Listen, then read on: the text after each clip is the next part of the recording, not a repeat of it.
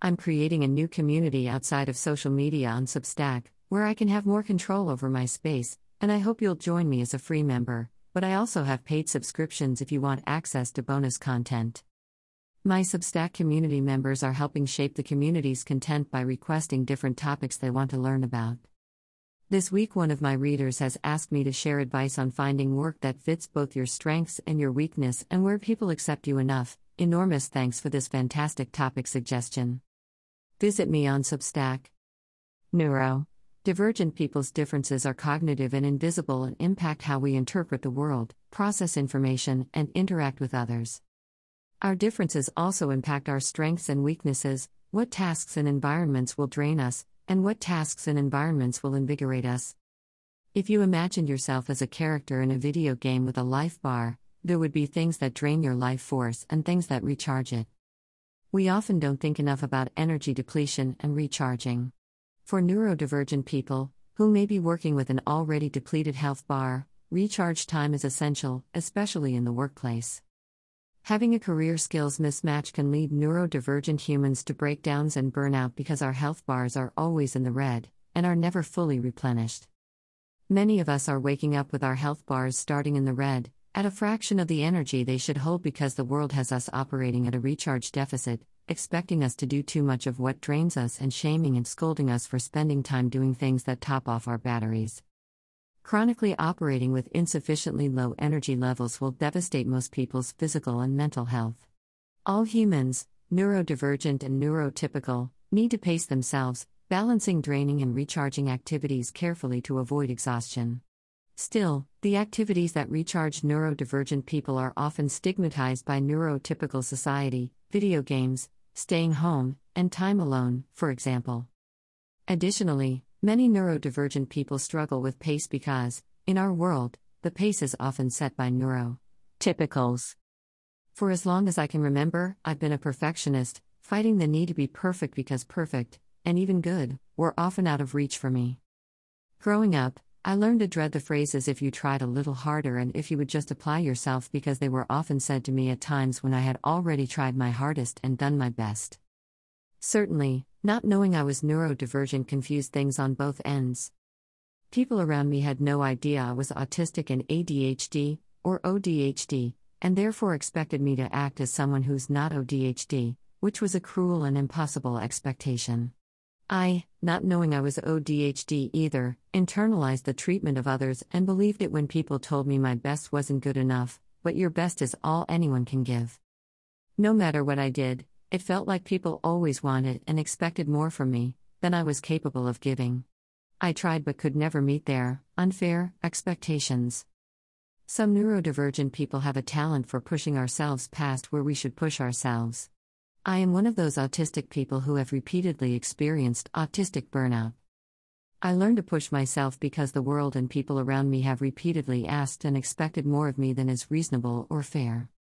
Autistic burnout is the intense physical, mental, or emotional exhaustion, often accompanied by a loss of skills, that some autistic people experience.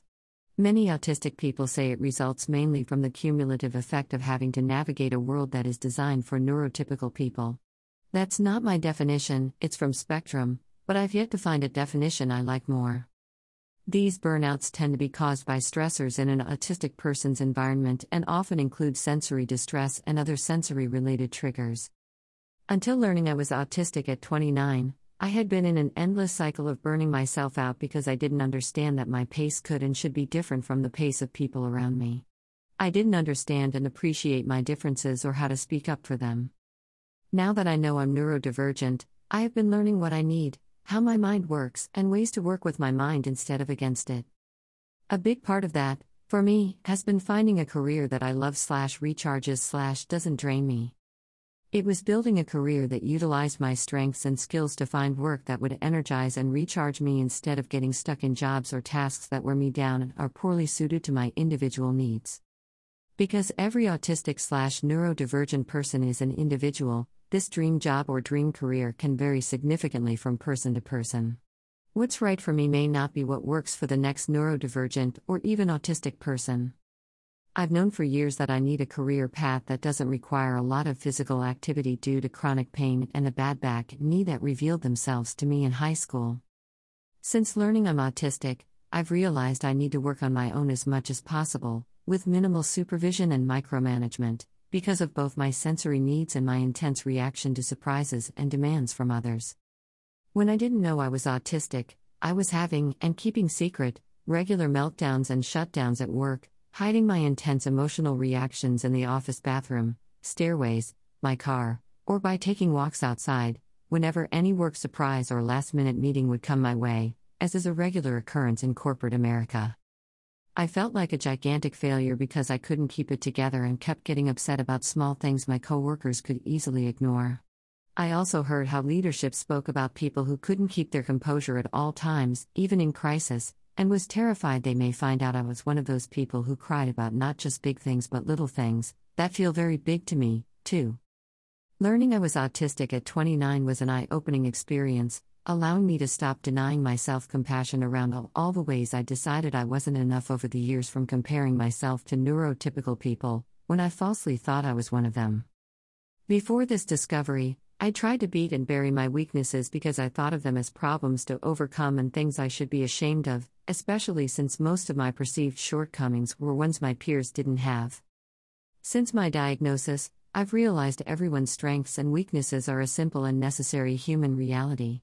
Diversity in skills, strengths, and weaknesses is essential to human diversity. It shouldn't matter if I have uncommon weaknesses because my weaknesses are things many people are good at. Let the people who are good at what I'm bad at do those things. Let me do the things I'm good at because I also have uncommon strengths in addition to uncommon weaknesses. We all have different strengths and weaknesses, and leaning into or away from what we're good at or bad at can mean the difference between our success and failure and whether we're thriving or barely surviving. For most of my life, I had managed to lean into my strengths, avoiding my weaknesses, just enough so that I could pass in neurotypical life.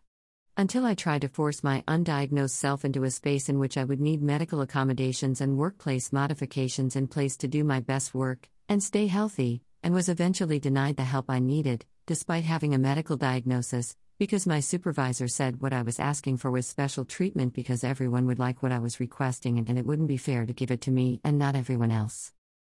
If everyone would like what I'm asking for, maybe I'm not the problem.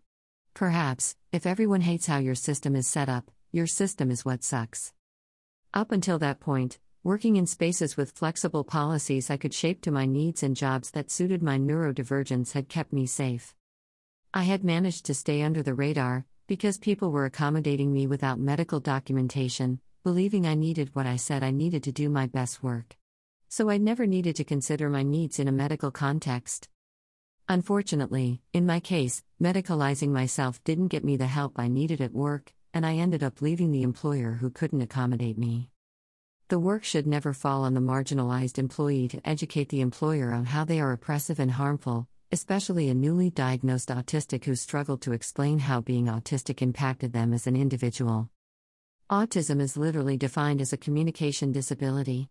If an autistic person tells you what we need to function optimally, telling us we're high functioning and you think we can do it isn't helping, 101 stuff most people in the world are still getting wrong 6.5 years later. People don't understand that invisible disabilities exist and that many neurodivergent people can hide their struggles, but we shouldn't have to. Hiding our struggles creates shame around them, preventing us from speaking up for our needs and getting help when needed. After working in an utterly hostile environment for neurodivergent employees, I moved back to a genuinely inclusive and flexible environment where I could meet my needs, similar to some of the more inclusive jobs I'd had before my diagnosis, where my need to bend the rules wasn't treated like a problem or gate-kept medically, but seen as an opportunity to question the rules not just for me, but for everyone. I would have stayed with that new employer forever if the pandemic in 2020 hadn't rapidly changed workplaces everywhere, including ours, bringing layoffs to our small team. Losing that job, an absolute dream job, and being forced out on my own at a time when nothing new was available to me made me realize I couldn't go back to working for someone else unless it were even better than the employer I'd lost. It was a push from the nest, forcing me to take a leap that I would never have decided on without this nudge. After months of searching, I failed to find anything comparable to my former position and employer, People weren't hiring openly autistic marketing VPs, directors, or even managers. They probably weren't hiring non-autistic marketing people either, so I decided, out of necessity, that working independently would be the best way to accommodate myself in a workplace fully. The entire experience taught me many things about myself and rules. One key point is I do very well when I make the rules, or at least can influence or speak up if I have problems with them. In some places with hierarchical power structures, only people at the top are allowed to make and influence rules, and often neurodivergent people, especially those who are multiply marginalized, are excluded from those rule-making positions. When people are not included, or even considered, when rules and systems are put in place, those rules and systems will often harm the people who are unheard when those rules and systems were put in place, even if that's not the intent of these rules. Rules are often used to oppress people, intentionally or unintentionally, it doesn't matter. The harm is the same. Some, too many, rules are arbitrary, and many rules outlive their relevance, but people will hang on to them because it's the way they've always done things. Just as many, way too many, rules are used to oppress people in various systems intentionally. As for things I now know about myself, I now know that reception work, or anything with many interruptions, phone calls, or a schedule that is hard to predict, will leave me perpetually stressed. I also know that when work time is over, I need to be able to really unplug and shut down because my obsessive mind won't rest if I have to be on all the time. I also know that I can't concentrate in a busy open office or be around too much sensory input day after day, or my work performance will be low, my stress will be high, and my seizures, now almost 3 years seizure-free, become more likely to return. The experience also taught me things about working as a neurodivergent person and someone with multiple disabilities in addition to being neurodivergent. Read more on the Neurodivergent Rebel Substack.